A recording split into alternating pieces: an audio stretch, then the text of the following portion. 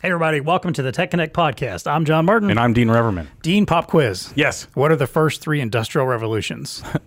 Oh, geez. Industry 1.0, 2.0, and 3.0. No? Well, yes, sort of. All right. My understanding, for very quick analysis here, Yeah. the first industrial revolution was when you mechanized the factories. You Yes. actually added machinery. But it was probably like a lot of like water, steam-powered stuff at that Right. time. Yep. Maybe 1800s, I guess, Yeah. mid-1800s, something like that. Right. Second, maybe around the turn of the 20th century, you had electricity and the assembly line, which creates revolutionary. automation. Absolutely. So you have mass production at that point. Yep. Then let's say mid-20th century, you get into computers, automation, kind of leading up to the turn of this century, where we have now entered a fourth industrial revolution. So they say. Yes. So they say, yes. That's right. I'm not going to explain too much of that yet. I'll leave that to our guest today. Yep. But that is our main topic today, is Industry 4.0 rather. Yep. We have Jim Foster from ELO joining us today. He's going to explain a little bit from his point of view where we are in that fourth industrial revolution. We're going to talk about, where customers are with this, when they might be ready, cues you should be paying attention to that might indicate that, hey, maybe I should be talking to him about some of this modern new age, technology and automation Some of the that's stuff out there. that's going on out there. Exactly. Yep. We'll talk a little bit about display technology. Obviously, that's ELO's bag, Yep. In the wheelhouse. Yep. Exactly. So, how it kind of fits in, how Android fits in. We'll get into the supply chain as a whole, too, and how it's being impacted by all of this. How can you not talk about supply chain at this point? Well, whether we want to or not, it's used to be COVID. Now we talk about supply chain. Yeah, exactly. That'll be our new dirty word for the next year or so, right. is the supply chain. So all of that plus our usual value to the VAR and what's tech connecting with us. It's time to plug in and get connected. Welcome to the Tech Connect podcast. It's time to get connected.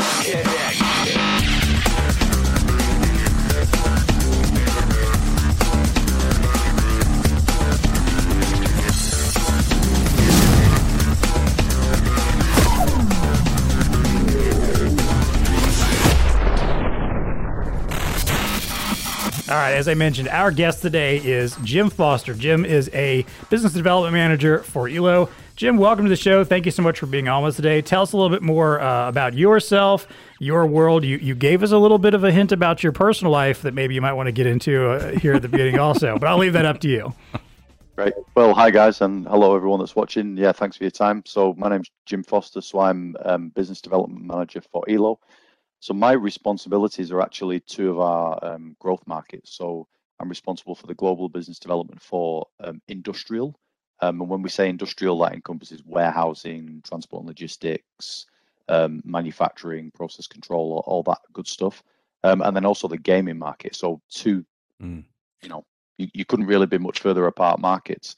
But yeah, I'm responsible for both of those, and they're really important growth markets for ELO. So, Blue Star and your VAR network, you all know that we're very strong in retail, point of sale, etc. But we do a lot of our business in the industrial market, and also it's been one of our heritage points as well. That's really the area where we started with 50 years ago. So that's something that we're trying to now grow, or we are growing as part of our growth strategy. And I've been in the role about 4 months now. So I was previously in a regional sales role responsible for our UK market. And now moving into more of a vertical responsibility. So, happy to be here today. I'm based in the UK. You can tell from my accent. I'm actually in Manchester, so not the Queen's English, much cooler than that. And yeah, one of the we talked about just before we started was about the guitars. So everybody always talks about guitars. Somebody asked me the other day, do I actually play guitar? And I was like, well, that'd be a very expensive wall decoration if you putting them on the wall if you don't play it. But I forgive them for asking. So happy to be here today and to talk about industry 4.0. Yeah. Awesome. Yeah. He's in a metal band. That was the other point there. Yes, right, exactly. Yeah. If you're curious what kind of music, Maybe we'll get into that later. No, I'm just kidding. Yeah, him and Dee might just riff on it for a while. Right. I'll go take a break or something. So, Yeah. Well, thank you very much for joining us. We do want to get into this conversation about Industry 4.0. And to your point, and we'll get to that a little bit later, you're right that, maybe people don't think of ELO and display technologies being a big part of maybe like that manufacturing side or even some of the warehousing stuff. But there there is obviously an important angle there that we're going to get to. Yeah. But let's start off, Jim, how do you define this whole Industry 4.0 and where we are right now with this fourth industrial revolution? It's kind of a sort of a vague term in a way, and I've seen a lot of different definitions, but how do you define it? Yeah, so it's a really good question, and to be honest, I thought you might try and catch me out with the what are the four. So I actually prepared this just so I was 100% clear on what the four are, because I thought you might try and catch me out with that, but you asked Dean, so that's good. So no, yeah, you're right. I mean, the Industrial Revolution, it's actually quite something that's quite close to my heart anyway, because it actually originated in England. It was like late 1700s, and it was to do with the invention of the spinning jenny, which was a mechanical, like a foot-based mechanical contraption that was used to wind the cotton around the bobbins. And that's something that actually originated in the Manchester area. So we got this drilled into us as kids. This was Cottonopolis and all these nicknames for the city at the time, which wasn't great for the environment and all the pollution and stuff, but was great for industry. And then it exploded from there. So we're always drilled into us that this was like the home of the Industrial Revolution. So, but yeah, second one, railroad, telegraph, all that good stuff, electricity, obviously. Third one was basically computers and the silicon and all semiconductors and that resulting in computing powers and production lines. And then the fourth one really it's a relatively new phrase, right? It's 8-10 years old, something like that. And it was coined by some German industrialists, I believe, and looking for how they can get to the next stage of efficiency savings and automation. And really, to me, what it means is about interconnectivity between devices. So it's between humans and devices, it's between devices and other devices, whether that's compute, whether that's cloud, servers, sensors. You think about IoT, and we know it in the consumer world, right? So, you think about the home assistants. I'm not going to say the name because she's going to react and then she's going to ask me to talk to her. I think you know what I mean. Because I have one in my office, and it's the Echo Dot, but I won't say her name that begins with A. And we've all got those in the home, or a lot of us have got those kind of things in the home. I've got the doorbell system on the camera. I've got a heating system. I've got security alarms. It's all based from my smartphone and controllable by voice and all these things. So in the consumer world, this has been prevalent, or certainly exploding really for the last few years in my life, in the last probably 1.5 to 2 years. But in industry, it's I wouldn't say behind, but it's taken a slightly different track. But it's about interconnectivity. It's about how those devices talk to each other, and more importantly, way more importantly, is what you do with that data. So what you do with that data and what that ultimately gives, because as any salesperson knows, you don't sell the feature, you sell the benefit, right? So what's the benefit for the end user? The benefit is increased productivity, reduced downtime, better data, which gives better decisions. Think about a factory. If you have to go and find some data on a notebook, on a piece of paper, on even a whiteboard, marker board, that takes time. You're not making the decision as quickly. The decision isn't as good.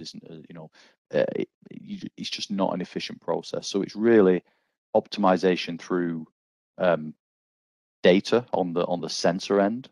It's how that connects to the human, and that's really where ELO plays, to be honest. It's how that data is used by the management or the user, and then it's the benefits that are acted upon, after that as well. And it's, I think the reason why it's hard with industry and Industry 4.0, why it's hard to quantify it in an elevator pitch or in one sentence, is because it's not that straightforward. There's so many elements of it. There's so much complexity around it. A bit like one of the topics we'll talk about later. It can sometimes be a bit nebulous. If you talk to somebody that's not in our industry, that's not dealing with technology and hardware in the business and enterprise world, they couldn't explain it to you probably. Most people, go down the pub, or you're at a bar, you talk to someone, you say, "Hey, what does Industry 4.0 mean to you?" If they're not in the tech world, they wouldn't have a clue. So it's not a general term that's yet used outside of outside of us, really, or our industries. That's a really good point, Jim. And when you think about it, and I'm glad you harped on data, because data is a key component of that. And when you think about the other industrial revolutions, I mean, like a steam engine, that's pretty straightforward. Not a lot of data you're getting out of that. No, it's pretty straightforward. You got a railroad. It's transporting goods from point A to point B. Revolutionized, yes, but the pretty easy concept to wrap your head around. Well, really, Industry 4.0 has a lot of complexity to it, which I think is what you're trying to speak to, Jim. You can't do an elevator pitch on something that is so complex. Yeah. I mean, the analogy now is not only do we have a train, but there's sensors all over that train, determining speed, determining heat, determining all these things. Efficiency there. And that needs to be connected to other ERPs and other systems out there to make this efficiency work. So it's a complexity issue as well. And that really comes down to data and the ability to manipulate data. So when you think about Industry 4.0, and in my mind, it's our collective ability to harness the data and manipulate the data to achieve these efficiencies and opportunities that are out there. Yeah. And I appreciate the fact also that you mentioned that, customers, our customers, or our VARs customers rather, and maybe even some of our VARs for that matter, are not just wandering around talking about Industry 4.0. No, right. Like, hey, what are we going to do with the fourth industrial revolution today? No one's having that conversation. They didn't have it during the first three either. That's just not how you talk about these things. Right. So then that brings me to my next question, which is, let's assume, obviously, that our customers are not talking about it in this particular manner. They're not saying, hey, we want to get on board this Industry 4.0 thing. How do we do that? What kind of things should our VARs be listening for with their customers in any, regardless of where it is, whether it's a manufacturing, supply chain, or whatever, that indicates that they're ready for some of the technologies and ready for this kind of, evolution to a higher level of, interconnectedness, data collection, analytics? What do you think they should be listening for? Yeah, that's a really good question, because, and that's almost, you could argue, the biggest challenge in selling technology or providing technology into these markets when talking about Industry 4.0. I mean, the actual term itself. Oh, there you go. There's my home smart device telling me somebody's just delivered something. There you go. So they don't ask such broad questions. So Industry 4.0, nobody talks about that, as you mentioned, John. So, it's not like you have a conversation with the customer and say, what's your Industry 4.0 strategy? Nobody says that, right? People don't mention that. People say, oh, we want to automate. We want to add digitization to our workflow. We want to have work instructions in the manufacturing line, and that needs to be digital because some workers are remote. They're not on site anymore. They're remote. So that's something that is really important, and it's a difficult conversation. You don't have that kind of nebulous conversation. You have very specific, and I think it also depends on the customer. So if you think about, some end users might want to be doing a big data move. They might want to move factory from A to B. There might be a consultant involved. It might take 12 months to do it or longer. It's a huge, big, super complex project. The questions that the VAR or the sales supply chain would ask is a different question to somebody that says, okay, I'm a machine maker, an OEM of equipment, and I'm going to make an upgrade to my machine, and now I need a display. I need a human interface device that's then it needs to be bigger because it's more complex, for example. That's a different discussion. So I think it really depends. But and it also depends on what's happening. So if you think about, typically in technology, they're iterative upgrades, right? I mean, in the consumer world, they're not iterative. We get big hits. We get iPhone coming in and disrupting the market. You get all these smart devices coming in, disrupting the market. Consumers like to test out cool gadgets. In industry and enterprise worlds, that isn't how it works, especially industrial, the heavy end of industrial, the oil and gas, the manufacturing plants, the food processing. They're not going to take a chance on cutting edge tech, right? They're going to make a very small iterative change, step by step, try this, try that, test, might last 6 months, pilot. It's a very, very, much slower process. So it's a little bit of a cliche, and I'm kind of answering your question with a question, but what is that end user looking at? Is it a big project? Is it a small project? Is it buying a new type of machine? Is it a a data center transfer? Is it software? Is it hardware? So that's the challenge, right? How do you define what, it's the typical sales challenge. You've got to get close to the customer, define what they want, and take it from there. I would agree with that, and you can pick up on clues when you're getting into it. I would say that a component of this question, what are they doing or asking for that can tip off a reseller that, hey, there might be an interest in what we're calling this umbrella term Industry 4.0 culture. If they have a corporate culture that embraces connecting to other partners and wanting to develop, get out of their box, if they're just an aluminum extruder and that's all they do all day is just pound out whatever this little widget, or if they're a restaurant that really is just doesn't really want to think about how they can improve their customer experience or anything like that, if they don't really have the culture, you're not really going to have a great time talking to them about Industry 4.0 type of conversations, right? One of the use cases I could say is that maybe your end user has a desire to go a little bit deeper into the solution that they're providing to their customers. So I'll give you a use case. Like, we worked for a large hospitality chain back in a previous life that I had, and we were involved in digital menu boards for that entity. And they wanted to do, even back then, this is going back a decade, they wanted to have a better customer experience. So they were thinking about integrating their point of sale systems, their food spoilage and stuff like that into the digital signage so that, there's real time information and all those types of things. Well,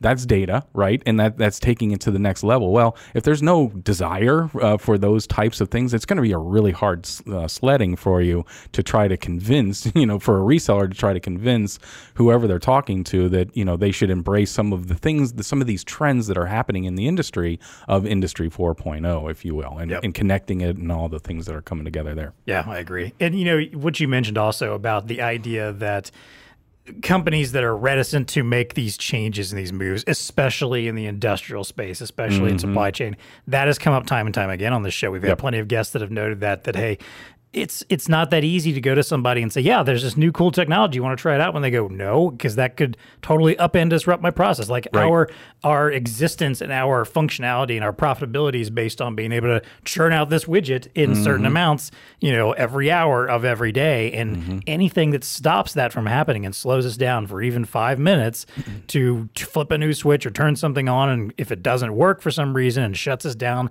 for a day or two, is massive amounts of money that could potentially be lost. So you're right. There's a lot of little baby steps that you have to take to get there. But I do. And it can be hard. It can. But it can be really hard. But if they are of the mindset for it and their culture's in the right place and they are saying the right things, at least you can start heading that way. But yeah, understand that it may not be as simple as, all right, today they're going to be just, this straightforward standard, automation that they're already doing. And then tomorrow we're going to flip a switch and turn on connectivity and machine learning and IoT and everything's going to be great. No, it's not going to happen overnight, unfortunately. It's iterative steps, yeah, for sure. So Jim, let's get into what Elo obviously does best, which is display technology. So how does that fit into these spaces? When you're thinking of the heavy industrial side of things, or even on the warehousing side of things, supply chain, where do you play? How are you helping contribute to this shift in technology, and how does Android play a part in that as well? Yeah, great question again. So it's there's a lot of use cases actually that I could probably spend 2 hours talking about use cases. I'm not going to, but there's so many different potential use cases with display tech. Now, some of them are obvious and some of them are less obvious. So the more obvious ones, if you think about a production line, and we kind of in our kind of internal Elo speak, we call it manufacturing control, and then or machine control, I should say, and then process control. So machine control would be something like a surface mount machine or a robot or a any kind of robot or machine or workstation that you are controlling it with a a program software, and you need a human machine interface. So you see the HMI, human machine interface, that phrase is bandied around a lot. But what does that mean in reality? It basically means a way for the human to interact with the machine. And historically, look at industrial machines, you've seen these big ugly buttons with like plastic covers so you don't hit them by mistake. You've got, or even some of the kind of joystick kind of robotic things like you get on forklift trucks, these kind of things. And they're great and they're super durable and reliable, but they're not flexible, right? So if that machine is doing 80% of the time function A and 20% of the time function B, the interface, the HMI, needs to flex between the different use cases. So in the past, the machine was very specific. It did one thing and one thing only. Now things are getting flexible. So if a machine's doing 10 different things, you can't have 10 different button decks or extra panels you unplug and plug. That's just not realistic.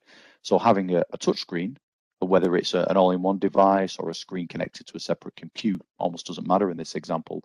That's a really obvious use case where flexibility is controlled by software. So our touch screen is the interface to the human via touch, of course. But then the software controls where the buttons are, what you need to do to initiate them, any kind of login requirements, PIN login, facial recognition using some camera accessories that we've got, etc. So that's one obvious use case, and that's a machine controlled human interface device. Where we've not played until relatively recently, I mean, not in the last couple of years, but certainly in the last 10 years, we've started playing much more, is what we call process control. So that might be, think about a car manufacturing plant or a food processing plant where they have a process, and it's almost like, think about a kitchen display system with a bump bar, where, it goes to station A or station 1. I do my part, I fry the burgers, I pass it on to the next guy who puts it in the bun, the next person puts the salad on or whatever, and you bump it from station to station. That kind of process control in a manufacturing environment, that's becoming much more popular to have touch screens. And why is that? Why can't they just do it on a notepad or just on a simple button? Well, because you need extra, again, it's flexibility, right? So think about, you're in a manufacturing line, your part is to put the wheel on, for example, and you put the wheel on and you bump it to the next person. That's fine, but what if it doesn't work? What if it goes wrong? What if there's a health and safety issue?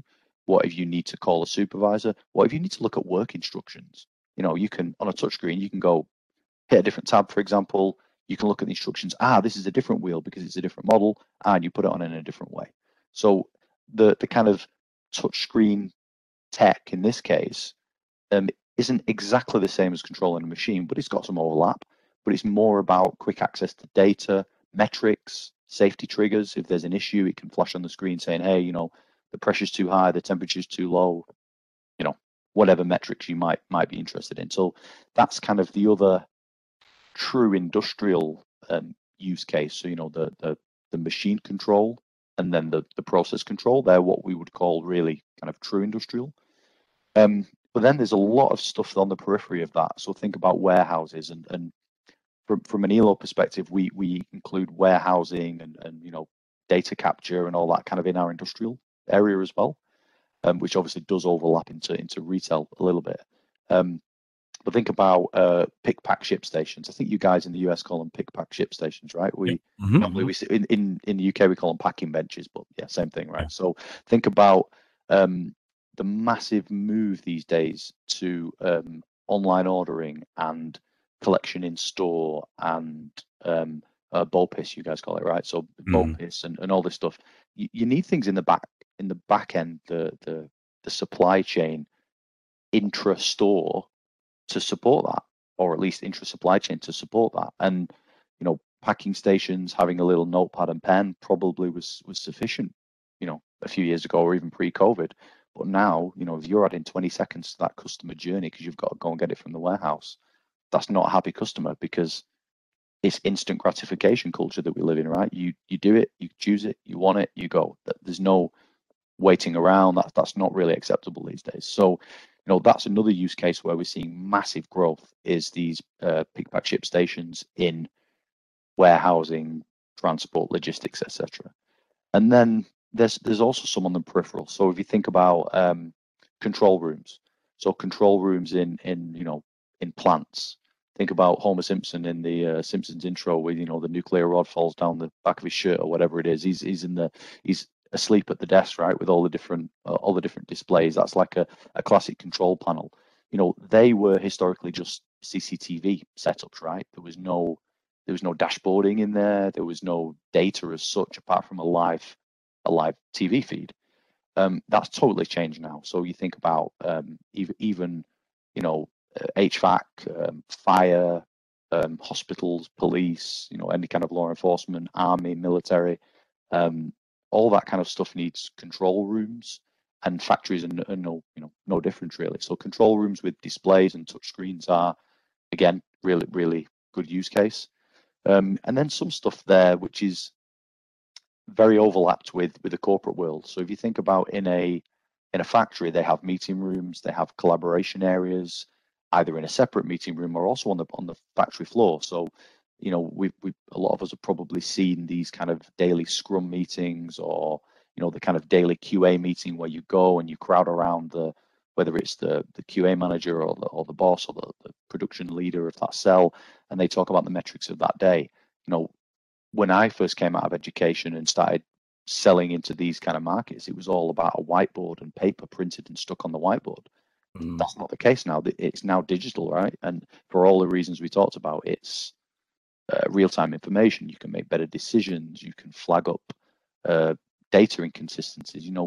Most of the time when somebody's making a graph and printing it on a piece of paper and putting it on a whiteboard, they're manipulating the data themselves. That's not smart, right? That's just coming from them doing it manually. So that kind of collaboration thing is also really important and dashboarding on the production line. And then probably the only other use case I would mention is the mobile area and device scanning and inventory checking and stock and things like that. So, we developed our M50, a new mobile device that came out earlier this year, and that's really our first movement into the mobile area, and that's been dominated by Android devices, and that's Android. I'm kind of leading into Android here, but that's been dominated by Android devices for a long time. And there's a lot of use cases in the warehouse, whether it's inventory checking, whether it's stock rotation, whether it's even taking payment front of house is an obvious retail use case. And when you kind of loop them all together, actually we've got some tech that covers everything. Whether we've got our mobile device, it's a 5.5 inch touch screen, and then we've got up to a 65 inch touch screen, which might work in a dashboarding application. So, we have actually got technology types and products that will cover all the angles really. And thank you for that overview. Here's the good news, is that their interactive displays are needed in so many areas of where Industry 4.0 is going. It was nice to get that overview. Thank you, Jim. And we could dive into any single one of those areas. I'm just going to pick on a couple of them that I think really, truly are unique in the sense that when I'm going to go to the collaboration that you were talking about in the break rooms and stuff like that. Look, in an industrial setting, right? And we have this in our warehouse. You have workers that don't have access to computers and stuff like that, and WebEx or whatever it might be to do collaboration. So they actually have a great tool called Huddle, where it enables folks to do that, to connect and collaborate and do interactive things on the display as though it were this kind of virtual whiteboard that many people can utilize. And I mean, that is the wave of the future.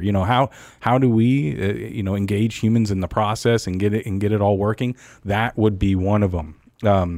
Mobile workstations, another one. We're seeing a huge push in mobile workstations, and the flexibility that an interactive screen gives you over keyboarding or something like that is there. It's definitely there. And then finally, the dashboard. I'm going to go back to Homer Simpson. Yeah, I mean, people in control room environments, they're asked to do so much. It's back in the day. Okay, maybe you had all these buttons and stuff like that, but there's even more data coming. Those people are not susceptible. You're not on an island where there's just not more data coming to them. There is more data, and they have to be able to manipulate between dashboards and sources and stuff like that. And so an interactive world, even telescoping up, as we've all talked about, we're all accustomed to interacting with screens and doing that. Of course, there's an application in these industries as defined. I was just going to say the same thing. We all carry these around in our pockets. We're all used to touch technology at this point. There's no reason not to have that incorporated. It feels weird not to. And the thing is also, as the workforce gets younger and younger, but I guess as a way of saying, as the workforce that's older, that was that was in there before touchscreen has long gone. The younger generations are going to think that is the only acceptable way to interact with things. Just an example: my son, 4 years old, even at 2 years old, he had already seen enough of, phones and iPads and little tablets and stuff to think, to know that stuff was touch.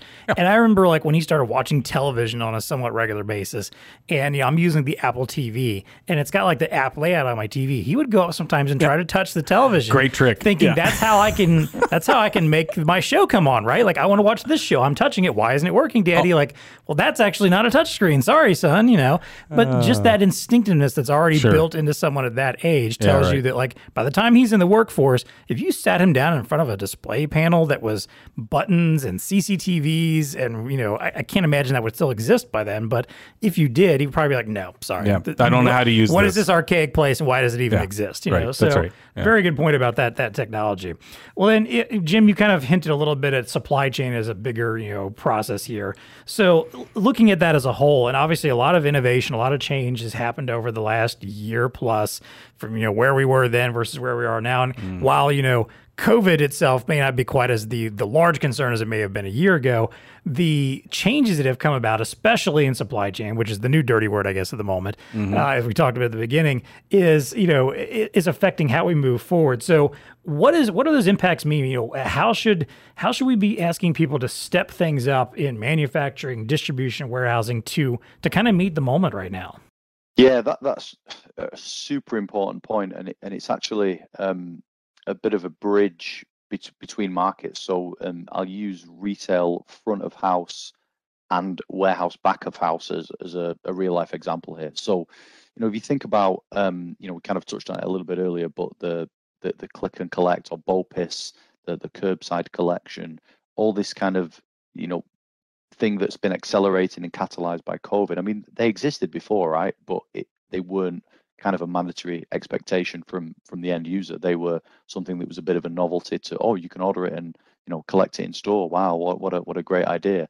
But why would I do that when I can go to the store? So the world's changed, and these front of house initiatives to keep the customer excited and attracted need something behind to support that. And has the front of house taken too much focus from the retailer or the service provider, and they've forgotten a little bit about back of house? Arguably a little bit. A lot of them talk a good game about, we can optimize the customer journey, and you can order it online, click it in store, but it's been quite lumpy, and certainly my own user experience it's not been as seamless as the retailers and these big brands would make you believe. You talk about ordering it online. By the time you actually go through that online process, it's like, you can have it delivered to the store and it'll be there in 2 days. It's like, well, that's not the same as my expectation. My expectation is that you order it and I go in 1 hour and it's there, it's picked, it's already in the warehouse, and then it's just somebody take that, put it in a an area with my name on it or reference code, and then they give it me. And that's not really where it is at this point. Or some retailers obviously do a lot better than others, and they're all kind of a bit of an arms race because that's what everybody expects. But that under the underneath the tip of the iceberg, the bit under the water, so to speak, that's super important, and that's where we're seeing a lot of movement now to try and catch up with what these brands are promising the customer, because everybody's competing with Amazon, everybody's competing with somebody sat behind a piece, computer or a screen, whether it's a touch screen on a tablet or a home PC or whatever, or traveling, and you go, yep, I need that for tomorrow, order it, it'll be there next day. So much more convenient than going to a store. And of course, bricks and mortar always have their place, and they will continue to do so, but they've got to focus on the customer experience, because nobody's going to want to go to a store, stand in line, wait around, is it available, is it not? I mean, the thought to me as a consumer of going to a store and not knowing if it's in stock gives me heart palpitations. Really, I mean, the thought of it is like, well, I could drive for 30 minutes and they might not have it. Then I'm not going to take that chance. Think about that 10 years ago. You just go, wouldn't you? You just go and see if they've got it. And if they haven't, you'd go somewhere else. And so the world's changed. So what does that mean in the background? So, these kind of supply chain efficiencies and digital transformation, you couldn't try it on before. So think about, shoe shop or clothes. So you want to go and try stuff on. So there's always going to be bricks and mortar for shoes or clothes, fashion. But you need to have that supply chain completely optimized. So what does that mean? You need real-time data that's completely live within the organization. So the days of, saying, oh, I'll call the next store in the next town and see if they've got stock for you, Mr. Foster. I mean, you'd laugh, right? As a consumer, if the retailer said, oh, I'm just going to make a call and see if they've got stock in that size, you'd say, what? You have to make a phone call for this? So, that's got to be seamless. So we're talking about cloud infrastructure, database infrastructure, potentially there, using your Amazon Web Services and all these kind of providers. From a hardware perspective like us, that, you've got to have that back end connected. But once you've got that back end data working, how do you then manifest that to the human? And again, that's where we step in. And is that human a staff member? Maybe. Is that human a customer? Maybe. So that might be that touchscreen is the point of sale device and has that hook to another store in another city, so you can see if they've got stock. That might be in the warehouse. That might be a stock checker where the staff member can go and check if there's stock in another location. That might be, and I use a real example. There's one of the big retailers in the US. I can't name names, but they've implemented some of our hardware into. They've actually taken the same technology from front of house with price checkers and similar applications, and actually moved it into the back of house for deliveries from direct store deliveries, as the phrase is. So that might be a vendor supplying to this brand, and they drop in their goods on a pallet, and the delivery driver checks in on in our case, it's an all-in-one device, and they either scan a QR code or they punch in a reference number, whatever it might be, and then they say, yeah, I've now dropped my one pallet of, I don't know, garden chairs or whatever it might be. It could be anything, right? And then you check in. So then it's immediately in their stock system. They know that the driver's come in. They might have a camera, might take a picture of his face, might link to the CCTV. So that kind of driver delivery check-in is one really cool use case. And the cool part about this is that it's the same hardware, exactly the same hardware that they've got front of house for price checkers and point of information, and also back office or back of house for time stamps or time clocks for the employees. It's the same tech. It might even be the same device, depending on the footfall and how busy that route is. So staff member comes in, clocks in for the day, books vacation days, whatever it might be, all through the same device back of house.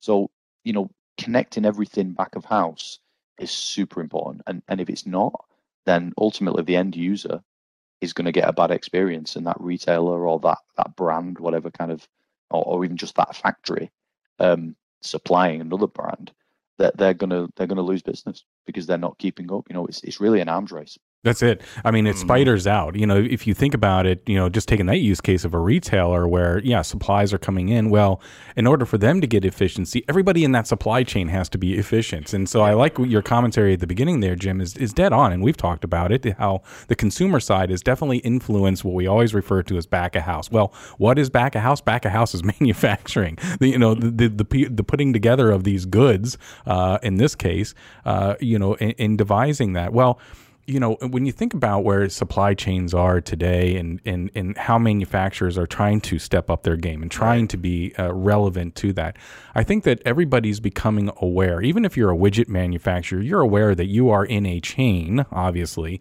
and that chain needs visibility along the way. The only way that we're going to get more efficiency is to have greater visibility of what's happening.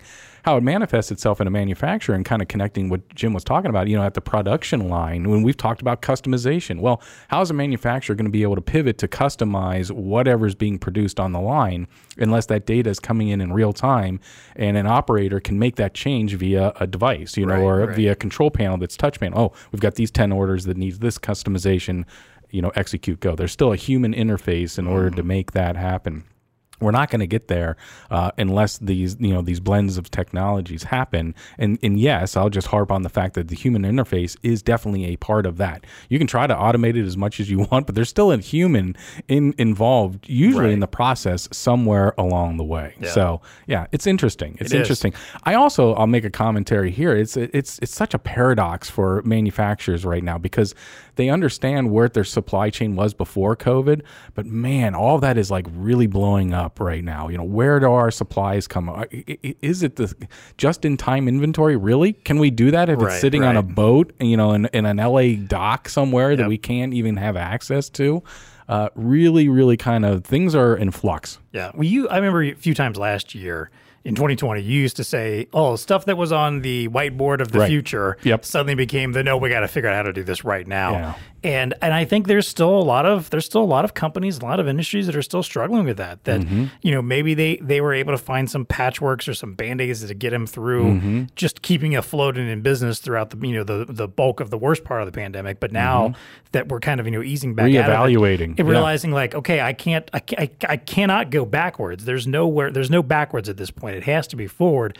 But I've still got to figure out, how do I make this a part of my regular routine workflow and processes and data points and analytics that I was not ever looking at before. And I think there's still a lot of people that are struggling with that. And I think that's where our VARs can potentially help out a little bit. I think there's going to be a rush to nearshore and really kind of rethink supply chains, honestly. Yeah. And the only way that we're going to be able to get there and compete globally, because you can't, I don't care what country you are, you can't not think that there's a global aspect to it. You're going to have to become much more efficient at how you produce things in a local nature. So definitely. Yeah.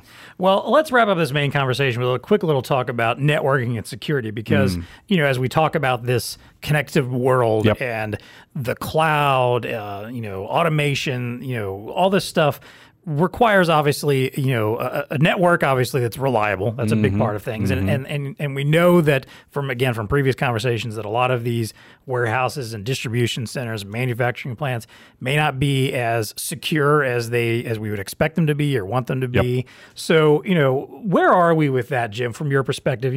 How important is all of that to making sure that we can get to the future that we're talking about here when it comes to incorporating network and security? Yeah, I mean, it's arguably one of the most important points, because as things expand, as ideas and processes scale, then security is always, not always, often something that trails a little bit. You look at some of these horror stories you see on the news about, I think it was a company in Norway that got this ransomware hack, and they couldn't get into their system, and they basically started again from zero from the paper copies.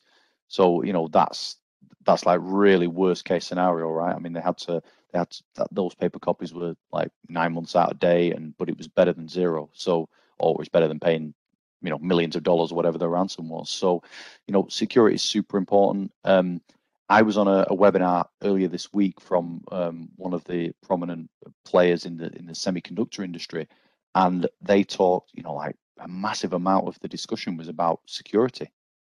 And it's about security. It was about hardware security, physical security, but primarily software and how the hardware and software interconnect, and middleware and other elements in that stack. So it's really important. And if you think about what happens when something's hacked, what about a power cut? What about a server failure?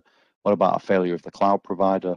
Or when you make everything interdependent, it becomes even more critical that they all work in harmony. And if one point fails, you've either got to have some very, very robust redundancy things in place, or it turns bad, right? Then it can basically, everything goes down.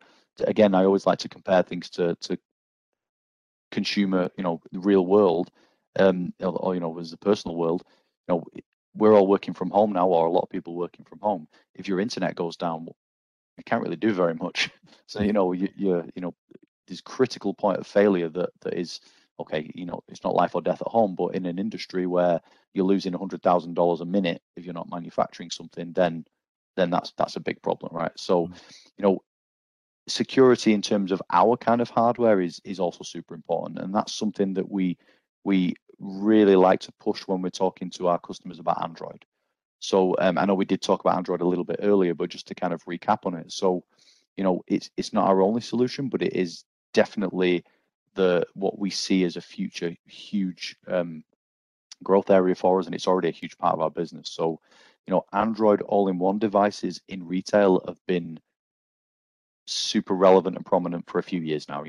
7, 8, 9 years, something like that. Look at all the self-service restaurants and things, and things like that.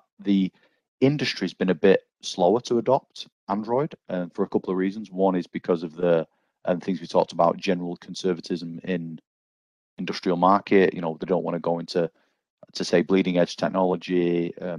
Windows and Linux have been the stalwarts of industry for a long time.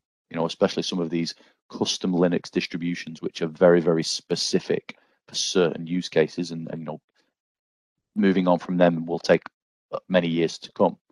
But also Android is super secure out of the box, right? And that's something that we can't really overstate. So, with our Android enterprise devices, Android out of the box, whether it's, our older devices on Android 7 and 8, or the new generation that are coming out that are on Android 10, our fourth generation that are on Android 10, the security that you get out of the box, and especially with some of our premium packages, you get all the security patches for a certain amount of time.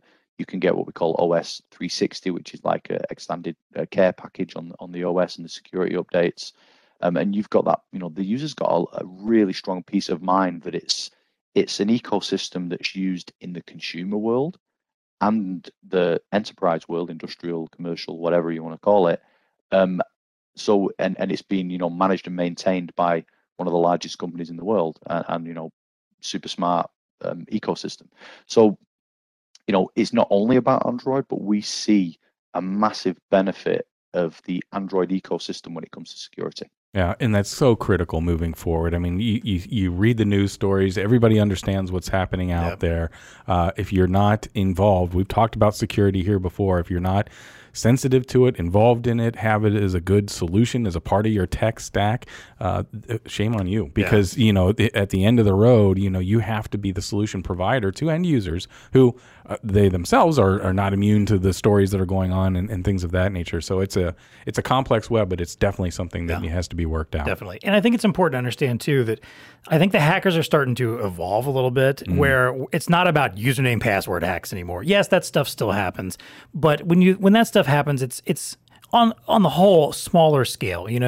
Best case scenario, you get the password and username for somebody that has the same information that they use for their bank account as they used for their Facebook or something, and sure, that can be helpful. But these hackers, they know that the big money now is in this whole ransomware thing. They know that crippling an organization for even a small amount of time, and if they're willing to pony up the money for it to get back into business, that's big money that they can potentially get out of it. So which is insane. It really is. It truly is. But, and again, and you're talking about something that goes beyond just single individuals or, the bad press that you get out of, a hack of user information necessarily, to stuff that, like, in a hospital, you run a ransomware attack on a hospital, that's a potential life and death situation that could be potentially happening there. So, again, I think that's a great conversation to have with companies about, look, this is not just about protecting user data anymore. Of course, we want to help you do that, but this is about protecting your enterprise as a whole and protecting your business as a whole that maybe could not survive even a few hours of a particular attack. So let's talk. Most companies can't go a couple of days of being completely down. Exactly. No. Okay. Yeah. All right. Well, hey, this has been a great conversation. Before we wrap things up here, I do want to quickly, as always, thank our sponsors, of which Elo is one. We appreciate your support of the show. We could not do this without you. Hey, if you want to reach out to us, if you have thoughts about topics that you want us to get into on the show. What's in the future. on your mind? What's on your mind? What are you interested in? Do you have some additional thoughts on Industry 4.0? Reach out to us. One thing you can do is, if you're watching on YouTube, like the video, subscribe to our channel, leave us a comment. If you listen on a podcatcher of your choice, if it's Apple Podcasts in particular, you can do a 5-star rating and review for us. We'd love to hear from you and know what you think of the show. Or you can reach out to us directly. You can find us on Twitter at TechConnectPod. You can also email us, techconnect@bluestarinc.com. All right, let's wrap things up. First of all, with the value to the VAR. This is our kind of takeaway, something maybe you can do immediately or work on in your business. And in particular, Jim, I want you to talk a little bit about Elo here. And I think you've kind of hinted at this a lot, but tell us about, how do you help VARs in the industrial sector, warehousing, supply chain? Where do you step in to help with this transition to this 4.0 and all these new technologies we've been discussing? Yeah, so we talked about it a little bit earlier, but I think, the problem is that it's such a broad spectrum in terms of Industry 4.0. There's so many different facets and use cases. And, I would add to that as a slight caveat is that a lot of the VAR ecosystem, as you guys know, of course, might be quite specialized. So, some of them are not that broad. Some of them may be specialized. So they maybe have already gone down a certain path to an extent where they know what they know and they're a little bit siloed. That said, not always. Sometimes it is, as new technology comes along, sometimes it's all wide open and people, VARs are moving into different spaces and covering new accounts that they can dig deeper in. So, where can Elo help? So that's something that I have to say we've really got down to a T is in terms of our product portfolio and the usability and interoperability. So we have a phrase that we use internally, so unified architecture. So what we mean by that, it's think of it like a Lego blocks, the building systems. Am I allowed to say Lego blocks? Is that proprietary?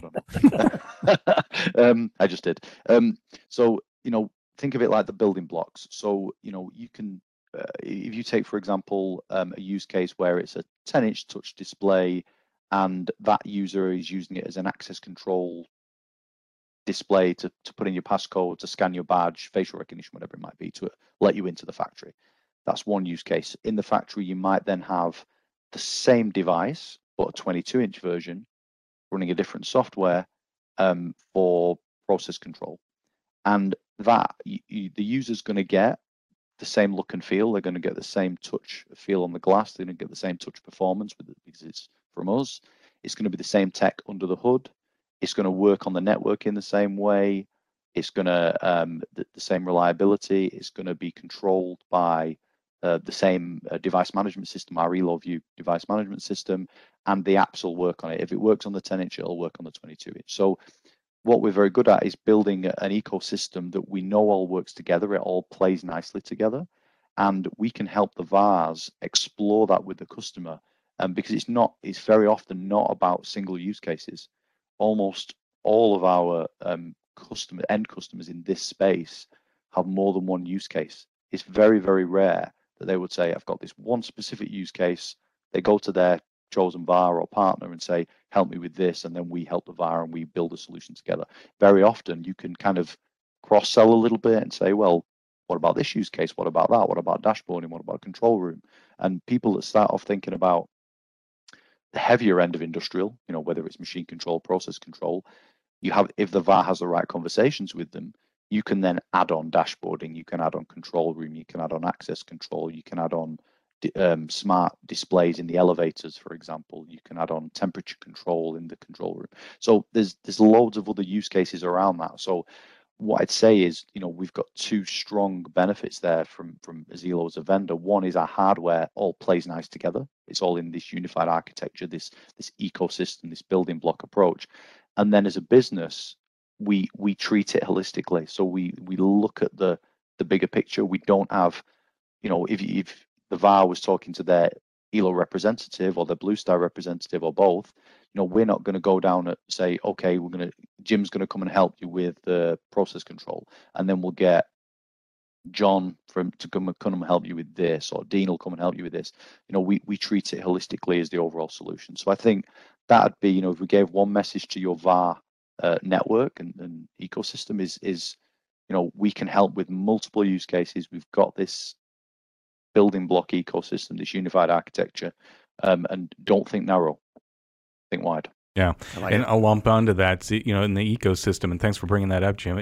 We've talked about it, the ISVs, or we call technology software companies as well. They're really tapped into that whole ecosystem as well, and that plays a really important role. So not only is the hardware flexible beyond belief and really makes you quite nimble as a reseller on that front, but they also have those types of resources behind the scenes. So as always, you're not alone, you're not an island. Bingo. Yep.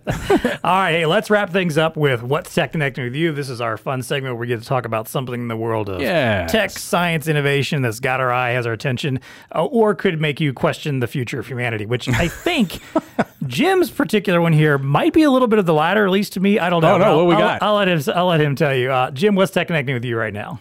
Yeah, so when we talked about this, I thought that the one thing that popped into my mind, and it's basically because it's very relevant these days, is this whole thing about the metaverse. So I was thinking to myself, you see these announcements by Facebook. They've renamed the parent company to be Metaverse. What is it, Systems or Solutions? And I was thinking, if somebody asked me what it was, I don't think I could give a succinct explanation of what it is. And I was thinking it's augmented reality. It's the internet next generation. Is that internet 4.0 or 10 or whatever? Right. And it's got some kind of VR, augmented reality element to it. And there are obvious applications from a entertainment perspective, right? Virtual reality is already going down that path with gaming, in terms of think about The Sims and all those a few years ago, and then now there's the virtual reality versions of that, and entertainment in terms of the 3D movies and the virtual reality elements there. But real world applications that are actually going to enhance our lives outside of entertainment, I was struggling a little bit to explain to a third party if somebody asked me. But if like my dad asked me, for example, and said, so how's that going to benefit like people outside of entertainment? At this point, let's say a couple of days ago, I wouldn't know, but I've been thinking about it since, and I thought, you think about industry, digital twin, the idea of being able to, which again is really just augmented reality. This metaverse for me is a little bit making a phrase for the sake of making a phrase. Augmented reality showing what something looks like without being in it, as a way of repairing something, or think about meltdown in a nuclear reactor, and you've got to go and fix something, and you can see where the problem is due to all the sensors and cameras, and space stations doing repairs, or guiding somebody's surgery. These augmented reality in surgery applications with doing it using robots, and you're looking on a camera and moving the robot, your hands are not actually inside the patient. So I get it, but I'm a little bit struggling to understand the excitement of Facebook to say they're banking their whole future on it at this point. I think I need help here too, John. John Cluson, you're usually really good at kind of. I'll be honest, I'm not entirely sure myself because I've been in a cave like the last couple weeks. Because it definitely feels very out of. I'm not going to say out of left field, but to Jim's point, yes, there is the technology behind what we're talking about here. It does have some amazing and fascinating ramifications, I think, that are very useful. Like you said, the digital twinning, surgery type stuff, all these. There's a lot of great places, I think, that AR is going to impact our future. Sure. I just find it interesting that at a time when Facebook is facing a lot of controversy and a lot of internal strife, they suddenly decide to rebrand and hitch their wagon to this whole metaverse thing. And it just...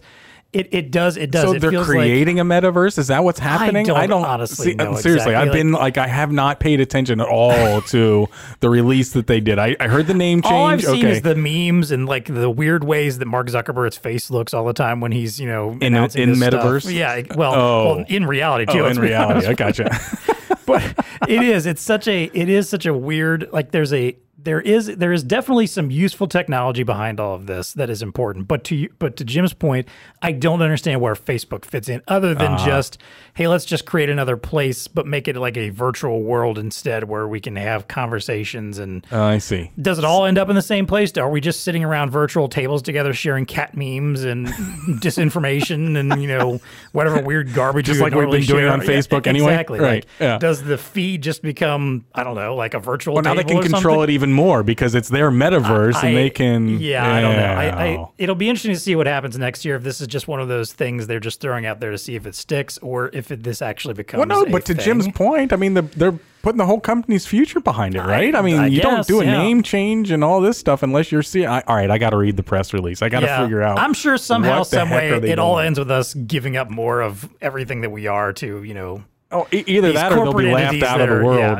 That's true. Yeah, exactly. Well, that kind of feeds into my tech connecting, which is, I was reading up on an article about the Great Firewall of China.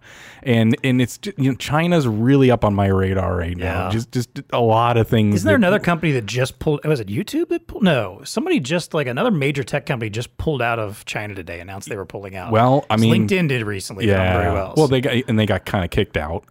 So it's fascinating. I'm telling you, there's a lot going on with the whole as it relates to China. I'm just going to leave it at that. But it is fascinating about how the firewall in China works, in the sense that, they have just created, their own environment and blocked everybody out. And so it's things that you would think of that would be kind of easy. UR filtering, right? So they're just going to block YouTube. So nobody in China can go to youtube.com. There's DNS poisoning is a technique that they use. So when users connect to websites, computers will contact a DNS server, but the firewall works to poison the DNS response, returning a corrupt address. So they're using that technique.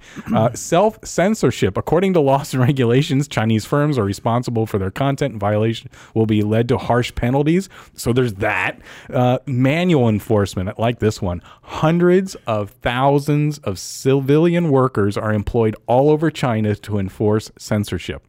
So they have hundreds of thousands of people that are manually going in there and flagging stuff. Right. Now they do say they're using AI technology right now to monitor some of that process, but can you imagine that? I mean, hundreds of thousands workers. Yeah. And then the creme de la creme, blocking VPNs. So, of course, if you're a journalist or something like that, you get into China, I'll just use this VPN as my secret way of getting out there. No, they got people, and the term was trying to climb over the wall. If you're in country, how do you climb out of the wall? Nope, they got that figured out too. They block they're sniffing around for VPNs, and anything that's happening there, they're shutting that down too. So it's this holistic attack, if you will, on how to protect, in their eyes, the citizens from external information. But it's just fascinating. And it's wild to think that this is one of the world's superpowers. Like a North Korea that does this kind of stuff, that clamps down on this, on anything coming in or out or whatever. Granted, they are potentially a powerful country, in other ways, but it's still, all things considered, a small kind of country. Yeah. But yes, to your point, now, when we're talking one of the world's top 2 superpowers here, that has this kind of clamp down and control, it's kind of scary. And the commentary also gets into the distortion of it that it's having on the society over there, and how they're seeing a myopic view, and how do you do that and still plug into the whole supply chain and deal with the global world? I'm telling you, man, there's a lot there that needs to be unpacked and will be over the next coming years. What's Tech Connecting with you? So, it's not a firewall. It's not. But honestly, kind of related to our main topic today, a part of the 4th Industrial Revolution is 3D printing. Yes. So here's an interesting article I just came across this morning. Dubai achieves world record for first 3D printed laboratory. A whole laboratory? A whole laboratory. They won the Guinness World Record for a first 3D printed laboratory. It's the Dubai Electricity and Water Authority, or DUWA. They have a robotics and drone laboratory in Dubai that they have built all out of 3D parts. Everything was put together by 3D components. They're talking about how this reduces construction wastes, tool-related costs, minimized design to production time, and I think they're doing stuff where they're building prototypes and spare parts to support the government, economic, health, and scientific sectors. So just, a cool new application, that one of those things that I think probably will get broader and broader and bigger over the years. So it's like, hey, we need a lab over here. Oh, yeah, got it. Yeah, we got it. We'll 3D print it and put it together. It'll be infinitely cheaper, and all the parts will be 3D printed. If something breaks down, we can go and 3D print a replacement pretty quickly. So that's kind of cool. Yeah. Not the electronics, but just the space in the lab. Because here I'm envisioning in my head, like this lab space, got electronics and stuff like that. But and as always, I'll put the link in the show notes for this article because you can see some inside shots. Of the laboratory. Do they? They got it. Yeah. And I mean, it looks like your standard kind of lab. There's nothing special about it. I mean, the exterior kind of looks very simplistic. It kind of has this simplistic kind of almost it's almost got an igloo kind of look, like a giant designed igloo kind of thing sort of to it. But who cares? It's a functional structure that does have some interesting appeal to it. Does it come with lab coats? I don't know about that. I don't know if they've 3D printed those or not. So we'll see. I'm sure they could. You got to have the gear, right? Yeah. I mean, how can you not have the gear? All right, Jim Foster from Elo. Thank you so much for joining us today. We appreciate having you on the show. Thanks, Jim. Thank you for your time, guys. Thanks, everybody. Until next time, keep climbing that firewall and stay connected, folks. By now, you probably know that adding touchscreens at check-in and throughout the care journey has a big impact on patient experience in healthcare. But what about the providers themselves? Give them the technology they need with Elo O3 Series medical-grade touchscreen monitors. Merging Elo's best-in-class touch technology with DICOM 14 functionality enhances clinical review, improves workflows, and eliminates common keyboarding and point-click errors. Compact, clean designs make these monitors perfect for EMR documentation, image viewing, clinical collaboration, lab and pharmacy work, and much more. To learn more about these built-to-last monitors, check out the link in the show notes or contact the Blue Star Elo team.